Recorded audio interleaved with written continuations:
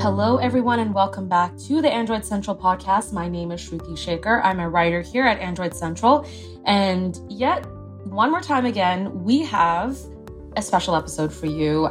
We're not going to be doing a reaction sort of piece, but I'm going to introduce Nick Sutrick, writer at Android Central. Hi, Nick. Hey.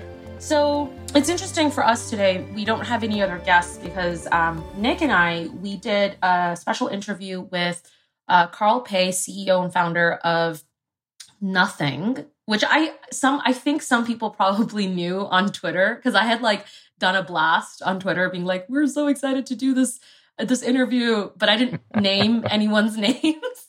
And then someone commented, Nick, you showed me the screenshot, right? You were like, some guy was like at Get Paid, so like Carl Pei's Twitter. Right.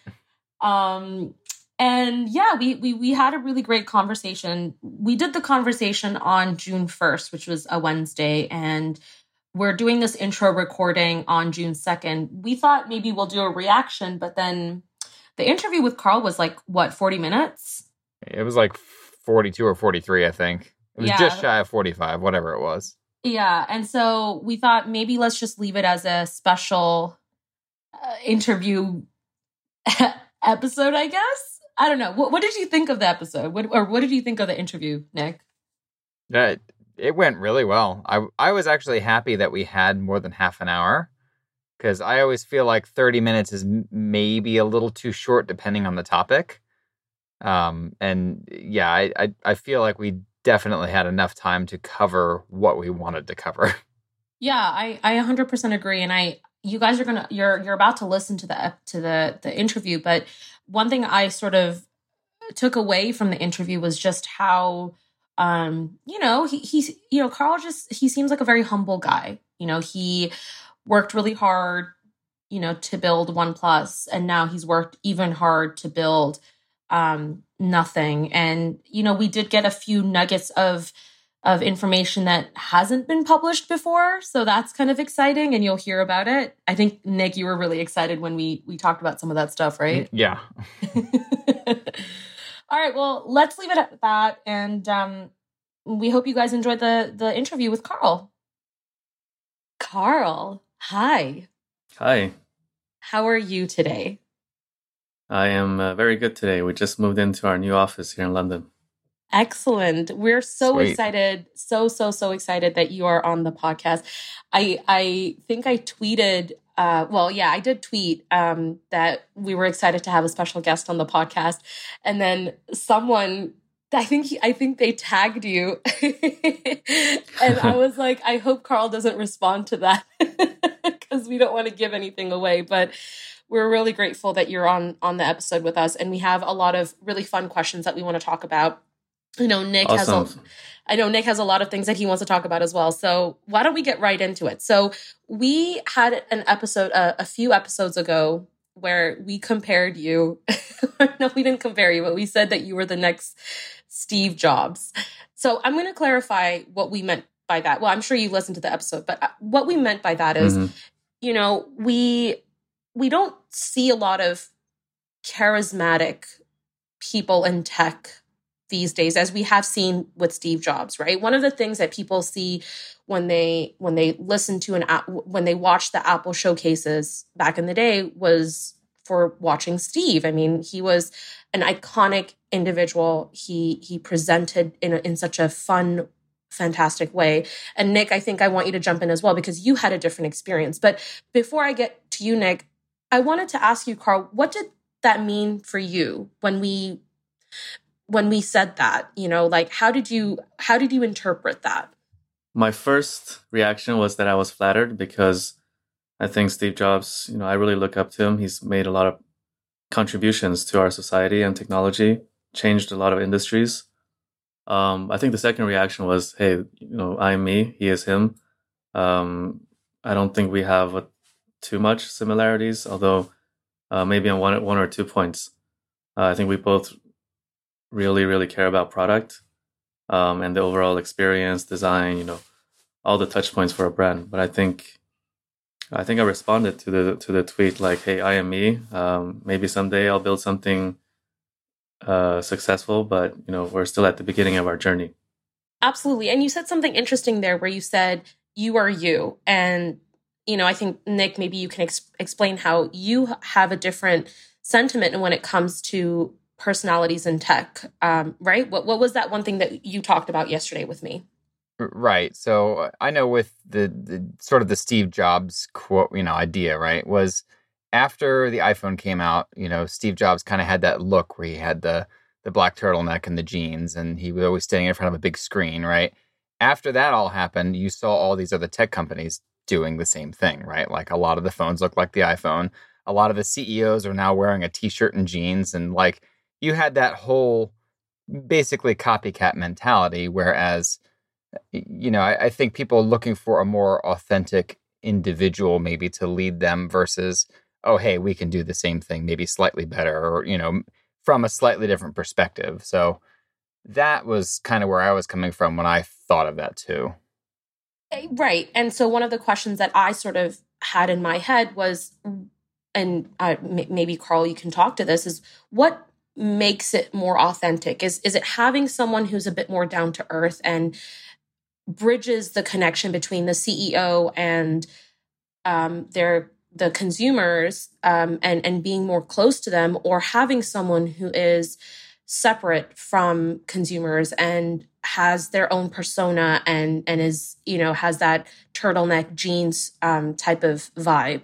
What does that mean to you? What makes it more authentic? That might not be the question, because I believe that the reason why Steve Jobs was so widely admired is because of the work he did and not necessarily his personality. Imagine if he had created a company that nobody cared about. It wouldn't really matter how eccentric this person would be, because there's nothing to really care about. So I think that's where it kind of stops and ends at can we really create products that people are really excited about and impact their lives in a meaningful way. I think if we go back to your question, why are people attracted to these personalities? My personal theory is because in our current world, there's just so little that's really authentic. You have all these big corporations and communicate with you in a really corporate way. You don't know if it's written by a bot or a person somewhere, or if the person is in another corner of the world. So I think just daring to be yourself and letting your own personality shine through, that in itself is very rare these days. That's why people like Kanye or Elon, some people hate them, some people love them, but people definitely cannot ignore them.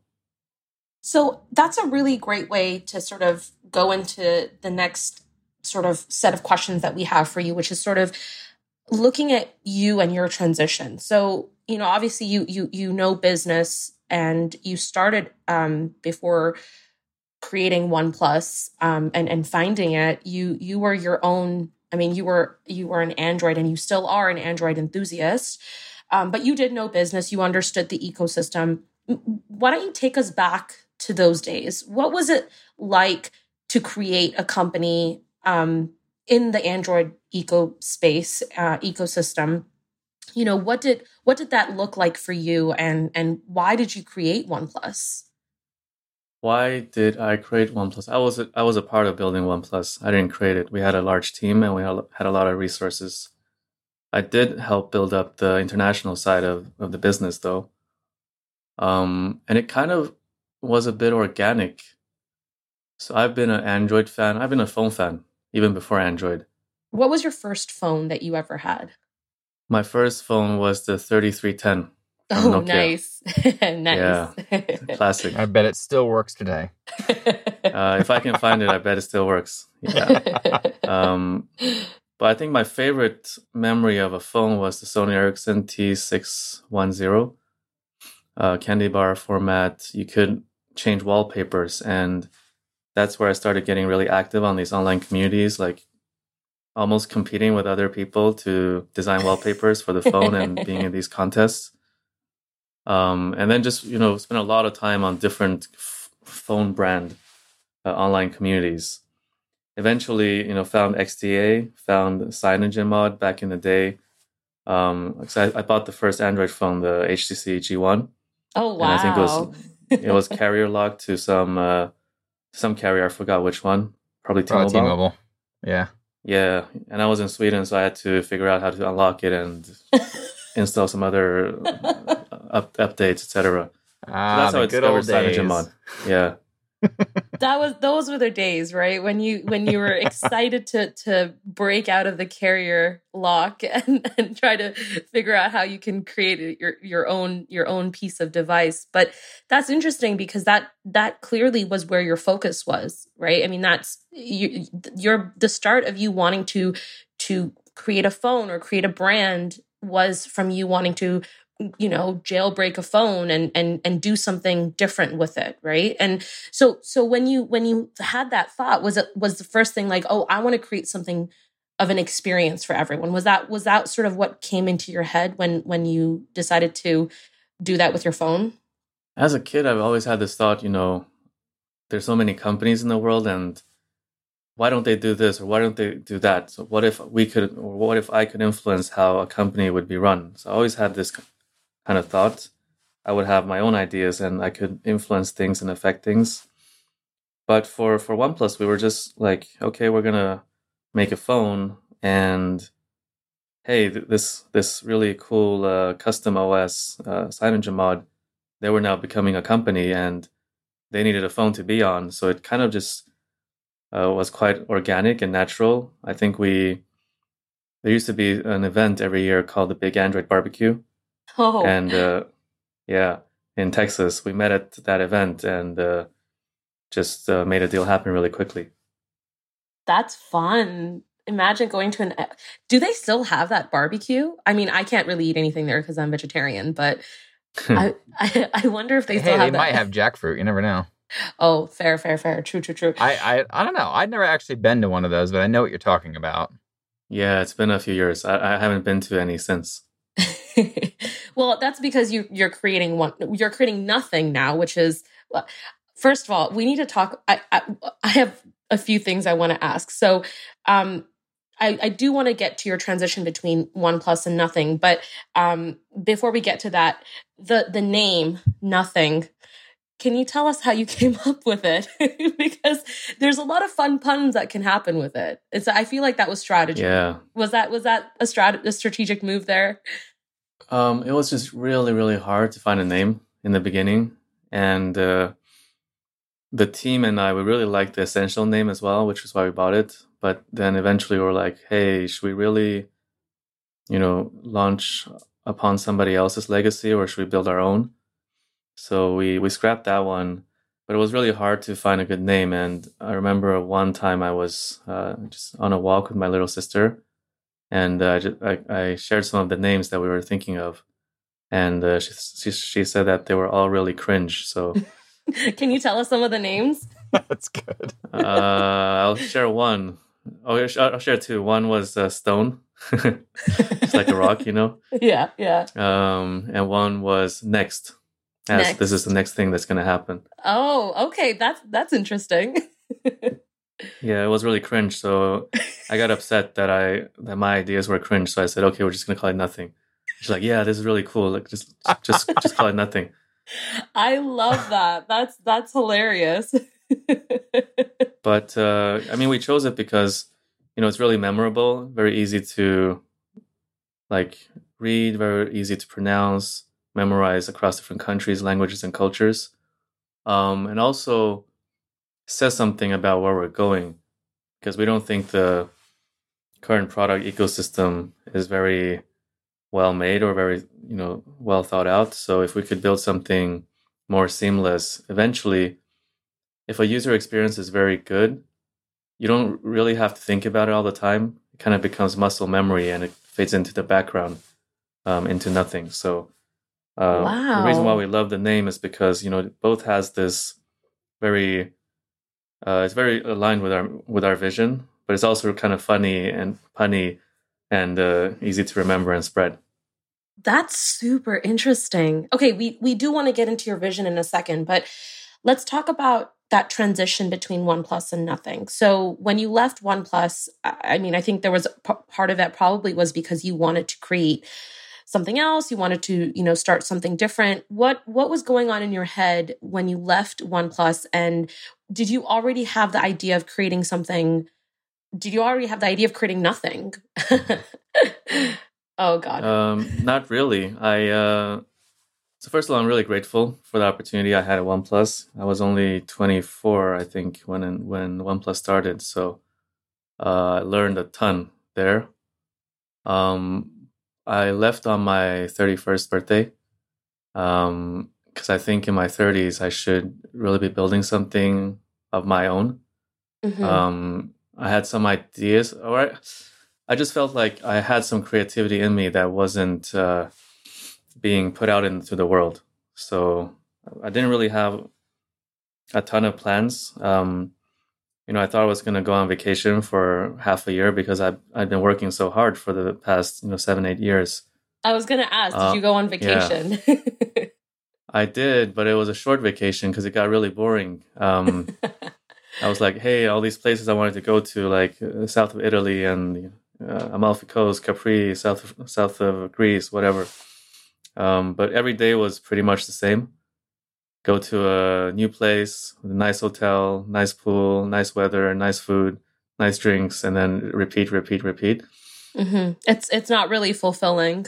No, exactly. After like 2-3 weeks, I felt a lot of grief for it was so boring. I felt like I was wasting my life.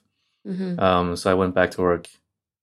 That's a very deep feeling. I mean, for an entrepreneur, I mean, I think, we tend to look at entrepreneurs as people who only work. We don't, I don't think people look at the dark sides. I'm not necessarily calling it, it's not as deep as it sounds, but I think the fact that you said, you felt grief and you felt you weren't you weren't doing something to fulfill yourself, but also for consumers, that's a big feeling. And I think more people need to hear that. And I guess how did you overcome that feeling? Did you decide that you were going to break out of it and be like, no, I have to do something for myself? And then was that when you came up with the idea of like, okay, let's start with nothing. Let's start with starting a new company.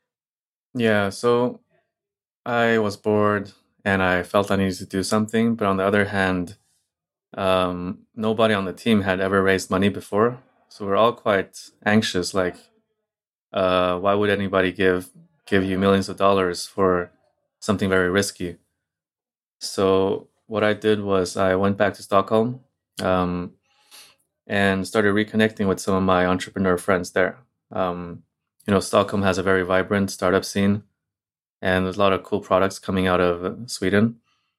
So that community was very welcoming and open to me. One meeting led to another. People wanted to introduce me to other entrepreneurs. And over the course of a couple of weeks, I had probably met everybody and all the founders in Sweden. And I asked everybody, like, how do you start a business? How do you raise money? Or like, what should you think about? What's the strategy? And it was kind of a tough period because I met all these cool people and they all gave me like different advice. They were all smart, so I didn't know how to synthesize it. But over time, I kind of started learning the nuances and kind of forming my own strategy and just started raising money in Sweden. That's incredible. So when you started raising money and you decided, okay, I'm going to start this new company, I guess my question is like, why did you create nothing? I mean, we look at the Android ecosystem and, I think when people, and I'm not talking about the enthusiasts, I'm talking about general people. When they hear mobile phones, they know of two ecosystems. They know Apple and they know Android. And obviously with iOS, it's Apple. There's only one thing. But then when people think of Android, the first thing that most people think of is Samsung, because obviously that is the broad market share of the Android audience. So I'm curious, I mean, are you hoping to be the next Samsung, or is this more about like you caring about your own fan base, or not necessarily fan base, but like kind of like BlackBerry. Like BlackBerry is a company that was like, we have our audience. We care about them. We don't necessarily care about being the next Samsung, right? They have their own enthusiasts and they cared about their fan base. Is that sort of the mentality that you have with Nothing, or is it different? Is it bigger? So I guess you're talking about market share and whether we want to be as big as Samsung one day. Yeah. I think you should never think about market share because it's only a result. You should think about what you can do to influence that and then focus on that. So if we create the best products and the best experiences, then one day we will probably be a really big and successful company. But just focusing on scale is not the thing we should be doing. And we're also not looking to be a niche player because in this industry, there's no niche player. No niche player will be able to survive. Because if you don't have the scale, you don't have the power within the supply chain or the pricing or the resources or the supply even to try and create what you want to create. Yeah, makes sense. Speaking of the phone, right? And I think more broadly, I want to talk about your ecosystem approach, right? So you mentioned before about building an ecosystem. I think when people think of an ecosystem, they think of something like Apple, where you have a phone, a watch, a tablet, trackers, all sorts of things that sort of fit into one thing and all work together in, kind of a seamless way. Starting out with just a pair of earbuds, and then, you have the phone coming up. Are you trying to focus on, I guess, what people would think of as a traditional ecosystem, or is this more of forming partnerships with other brands and kind of tying into that broader Android ecosystem better? I believe that apart from Apple, there's no real other choice if you want a complete solution of products that work really well together. Because all their products are so well integrated with each other. And that's what we want to create. But, it's very difficult to go head on with one of the world's most successful companies. We need to find our own way. So our ecosystem model will include working with partners so that the end state is like, okay, we have our smartphones, we have our other products, but around these products, you have a bunch of other brands that consumers already know and love, and their products that connect well with the rest of our products and our other partner products. So in a way, instead of everything being branded by one single company, it will be a much more diverse ecosystem. Okay. So sort of a works with nothing, or maybe, a sticker on a box or an idea like that, right? Something like that. But I think, maybe we're a bit early to be talking too much about ecosystem because from a consumer point of view, all they've seen from us is a pair of earphones. Right. Yeah. And soon a smartphone. So I think give us a few more cycles of product releases and things will become clearer. That's fair. What do you think about what Google is doing right now versus what they've done in the past, specifically with the Pixel line and everything that was announced at I/O, and how it basically looks like they're trying to create more of an Apple-like ecosystem, just maybe without the walled garden approach? I think everybody's trying to create an ecosystem.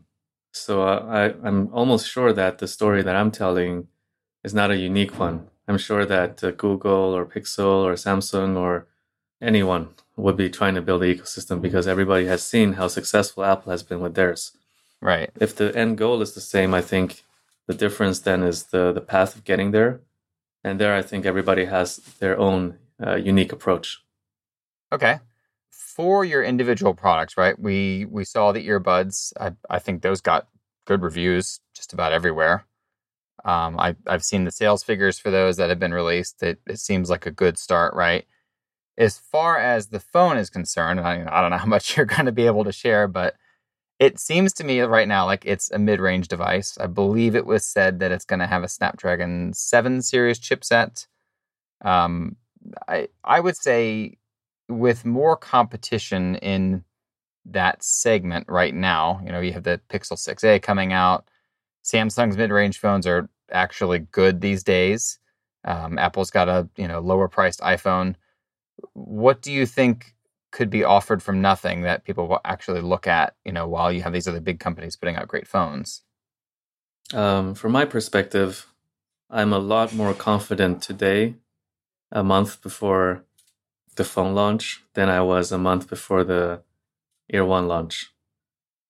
I think from a product perspective, I'm just much more confident of where we are at. What do we have to offer to the industry or to the consumers? I think things are really boring. To be honest, I've been using an iPhone for the past 2 years because it's everything is really boring, and we just want to make things fun again. All the products are very similar, feature set very similar. I think the only thing that's happened recently is the flexible displays. But Right. apart from that, not much has changed. So we hope that we can be. I mean, we're not going to change the entire industry with one product, but I think we could be the kind of the inspiration that people need to start thinking differently. That's really interesting that you said that, because we have a coworker who's a big fan of yours. His name is Derek Lee, and he recently wrote an article about how he finds the Android ecosystem so boring, and that the last time he was actually excited about a phone were with Nokia phones and LG phones. And I just want to kind of maybe you can elaborate on that feeling of being bored of this ecosystem. What is it about what we're seeing right now that's boring? Why? And then obviously, that kind of ties into how you said you are a lot more confident in releasing something that would excite people. What is it about this time that's so boring? If you look at the market share figures, there seems to be a lot of companies making Android products. But I think if you look at consumers' mind share, like what do they actually feel about these products? They don't really know who's making what product anymore. As you said, if you talk to a consumer, they might know about Apple, they might know about Samsung or others. And if you put everybody's products together, apart from the foldable phones, which, they're quite unique still, if you put everybody's product together and you put a tape over the logo and you just ask a bunch of normal people to come into the room and tell you who made what, they wouldn't be able to. So if everybody's making the same product, then why is it not boring, Absolutely. No, I fully agree with you. Talking a little bit more about the phone, and again, we understand that you want to keep it as much of a surprise as possible, but I'm gonna try and push you a little bit. So we read the interview that you did with wallpaper.com, and that was very revealing. That had a lot of really good snippets and details from it. But one thing that was interesting was at the very end of the article, and I'm just going to quote it. So it said, on top of everything else, there is the question of not just how we use our devices, but how we dispose of them, perhaps by lifting the veil on the inner workings of something we learned to take almost entirely for granted. Phone One users might be encouraged to take better care of their device, treasuring it for the myriad complexities within. Nothing is staying fairly tight-lipped about how it's approaching this increasingly essential aspect of tech design, save for the fact that the Phone One's frame will be made from recycled aluminum to reduce its initial carbon footprint. Watch this space for more details. So, of course, there's not a lot of detail, but I'm curious, could this aluminum frame help a Nothing phone survive those online durability tests? And also, are you able to give us any more details on what this idea of sustainability will look like for Nothing? Sustainability is very important to a lot of us here at Nothing, but it's really important to not get caught up in the hype and just do greenwashing. It's a program that we started when we first started the company 1.5 years ago, but we didn't communicate too much around it, but there's been a lot of work going on under the hood. I think the most meaningful thing is to start working with the supply chain and figure out, when you build these products, how can you reduce the carbon footprint as much as possible? So yes, during that interview, we mentioned the aluminum frame, but there's also other stuff we're doing on the product to reduce the footprint. I guess what the wallpaper journalists also meant was, when you make a product look really good, almost like a piece of art, then you also, as a consumer, will want to cherish it more and use it for longer. So it's not only that it's sustainable, but you're creating a phone that people want to cherish and take care of more, which is interesting because we look at our mobiles, like the cycle of people keeping their phones. It's about 3 years right now, but there's a lot of enthusiasts who will go through phones like it's nobody's business. And also companies are constantly putting out phones. Like, we see releases every year, and there's just so many phones, and it's almost like you're going back to the days where you want consumers to love their phone more, to keep their phone, to almost be like an art piece. Is that a right way of putting it? I think we need to care about the products we make for the consumers to care. I think not everybody puts a lot of heart into the products they make. Fair enough. I think that's well said. I think one question that Nick is very much, and we brought this up in our recent podcast. I think it was last week's, last week's episode, about cases. So Nick, what was your thought on that? So it seems to me right now that Nothing's design philosophy is sort of revolving around the transparent idea, right? You saw that with the earbuds. It seems like that wallpaper interview, alluded to that. That's going to be sort of a main design point of the phone. If that's the case, I guess how will the difference in materials and the transparent nature of the phone help differentiate it when people just tend to put a case on the phone to cover it up? I mean, you could also be more thoughtful in how you design your cases. Oh. Okay. But I think there's different types of consumers. Some people, they want to be more low-key, and that's fine. And some other consumers want to express their individuality more. So, we got to design for those folks as well. Sure. So I guess my thought process there goes back into what was said about ecosystems, right? Working with other companies. So if you're designing a transparent phone that, I guess the whole purpose of it is to see this thing, I would imagine then that Nothing would partner with case makers and probably make, or maybe even make them themselves, some sort of clear case that enhances the look versus covering it up, right? And not even just a bland clear case, maybe something interesting like in that wallpaper interview, they showed the subway station map. And I think you all said that was, a design inspiration. Is there anything you can share there as far as cases go? Because I know we kind of surmise that could be a case with transparent elements, and that could really look cool on top of some sort of electronics that are behind it. Yeah, so we are developing a range of cases. I've seen some really beautiful designs, but I don't know exactly the time frame of when each will launch. I think some of them will launch together with the phone, and some will be coming a little bit later, and some others might just be explorations. Sure. But I think working with other case makers, that's something we're not really in a hurry to jump into. And I think we need to just release our phone and see what other people do, and really see which teams we really vibe with, because just because a team is famous doesn't mean they make great products.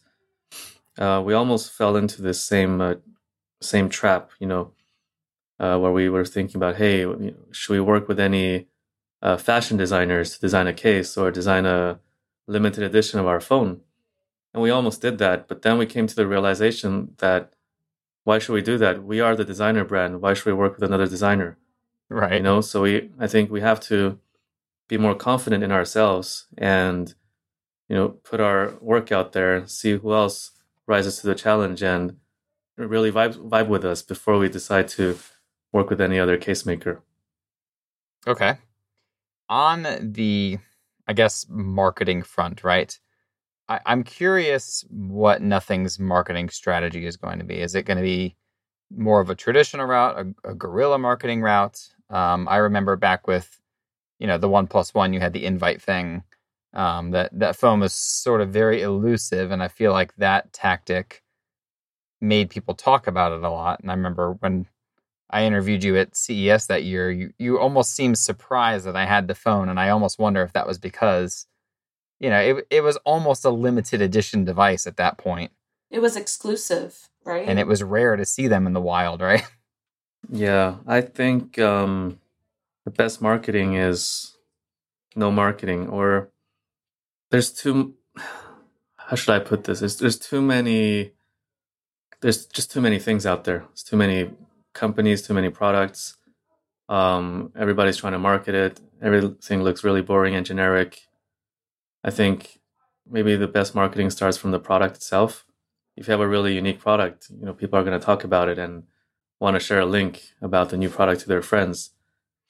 And then when you communicate with people, can we just stop being really corporate? I mean, I don't think people want that, right? So how can we bring the human element back? How can we be more real to each other? I think if I had to summarize our marketing, it would probably be like this. Okay. Are you going to be targeting any specific regions for the, I guess, initial launch of the phone? We haven't really announced this information, so I think we let's wait a little bit more. Okay. We haven't been. On the other hand, we have been making some great partnerships all around the world. We've announced the Flipkart deal in India, announced the Deutsche Telekom in Germany, and O2 VM here in the UK. So okay, that was a question that you had, Nick. If Right. the phone was going to take a carrier route, that's interesting. Right. So I guess that basically answers that. It just depends on what country you live in, really. Yeah. We believe in wide availability. Like, this is not a game.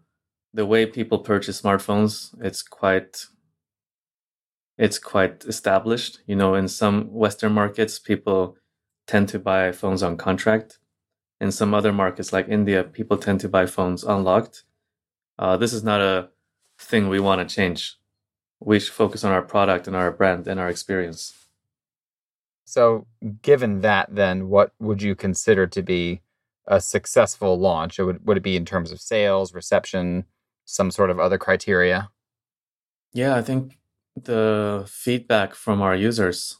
Do they love our product? Do they want to recommend our product to their friends and family? Actually, in our own mission statement, we also have a line that we want to build products that we're proud to share with our friends and family. I think that's key. Like, first of all, can we build a product that can satisfy ourselves, that we can proudly share with other people? If we can't, we shouldn't release it. And second, how do our users feel? Do they want to share it as well? I think that's the biggest testament of success. So what we want to finally touch upon are a few things. And I want to sort of circle back to the beginning part of our conversation. And I've been hearing your responses for about 35 minutes now. And it's really interesting to hear the way you speak about the Android ecosystem, the way you feel about launching a product. I'm curious to hear what you have to say about this, but a few responses that you said recently when Nick was asking about the marketing structure, one of the things that you said, which really made me think, like, did you go through some sort of existential thought process where you said something along the lines of, you want to get back to the roots, you want to humanize the space, you want to connect back with people. To me, that's a very a different way of thinking about this space. And I'd like to kind of hear your thoughts on why you feel that. Like, why do you feel the need to reconnect and have that human element when launching a product? I mean, we're people, and we just organize ourselves in a company, and we make products for other people. But I think sometimes this gets forgotten. And I think one thing that I stumbled upon recently, I think it was Tony Fadell who wrote about it in his new book. And now it's probably I'm going to probably misquote him, but when you make a product, it has to come 50% from the heart and 50% from the brain. I think a lot of companies and a lot of people, they've forgotten how to use their heart. they have access to a lot of insights and data, market research, consumer insights, focus groups, market share data, competitive data, supply chain data, and they just make something very data driven, which is fine. But then everybody has the same data, so all the products look more and more the same. But I think if you look at the product breakthroughs of the past, it can't just be based on data. Sometimes you have to take a risk. So maybe that's the thought that led to this, thinking of how can we be more real? How can we be more in tune with our instincts or our inspirations instead of just being very kind of right brain, like data driven. No, and I think that's really lovely to hear as well, coming from someone who is in the tech space, because when we look at technology, we're so, as you mentioned, data driven. It's like, what's the next big thing? How can we disrupt this industry? How can we, do this, blah, blah, blah. And there's no real sense of heart that's involved in that. And there's this almost like cold facade that technology has. But when you change that and bring in that heart element, I think it really does. I think that is more disruptive than what we're seeing out there. I guess, and I don't know if you can respond to this, but, I guess, what were you able to do with Nothing that you weren't able to do with OnePlus? I mean, is there something that you're doing differently now that you didn't do before? I guess at OnePlus, I was just responsible for a part of the business. Now I'm responsible for everything. That's a big deal. How does that make you feel? It's a big difference. It's a big responsibility. The first half year was really difficult because everything felt like it was totally my responsibility. From when we raised our seed round, when these entrepreneurs and friends invested in us, it felt like I was, personally responsible for their money now. Damn, that's a big responsibility. And when the first employees started to sign the employment contracts, then I was responsible for people's careers. So there's a lot of pressure in the early days. But I think over the past 1.5 years, as we've hit some of our milestones, the year one doing well, phone one development going well, fundraising going well, got some solid team members on the team now. Each of these milestones have reduced the pressure. So today I'm pretty chill, but it wasn't always very easy. Did you ever have imposter syndrome? Every day. But you just got to live with it. Yeah. So when you were going through those difficult moments and you were kind of, being responsible, I mean, you still are, but being responsible for all these people, what did you do to keep yourself grounded? How did you, did you meditate? Did you read? What works for you when you have those moments? You just got to push through, I think. And then when looking back at those moments, they seem like small things. Absolutely. Just got to deal with it, keep building. I mean, the difficult periods will pass and they will seem like easy periods in hindsight. Absolutely. I'm really curious to know, what are you excited about when we look at the Android space, when we look at Nothing? What are you excited about? And what are you looking forward for? It's, I mean, me and the team were pretty much all heads down on the Phone 1 launch. So that's the big thing for us. We put a lot of, going back to what we said previously about instinct and heart, we made a lot of product decisions that are indefensible if you look at data. So it'll be really exciting to see how the market reacts to those. Well, that being said, Carl, thank you so much for coming on this episode with us. And we're really grateful. I think this is a big deal for us, and we're very, very, very grateful and thankful for you coming on. Thank you so much. Thanks for the opportunity. Take care, guys. Take care.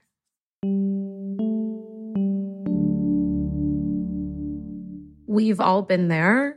Trying to find the right candidate when we're hiring for someone is so incredibly hard. And I think that's where Indeed makes a really good fit for if you're trying to find the right person to hire, because it's the hiring platform where you can attract, interview, and hire all in one place. Start hiring now with a $75 sponsored job credit to upgrade your job post at Indeed.com/ACP. Claim your $75 credit now at Indeed.com/ACP. That's Indeed.com/ACP. Now, just to note, the offer is only good for a limited time. Terms and conditions apply. Pay per qualified applicant, not available for all users. And let me tell you something. I can guarantee you're going to find your next hire if you use Indeed.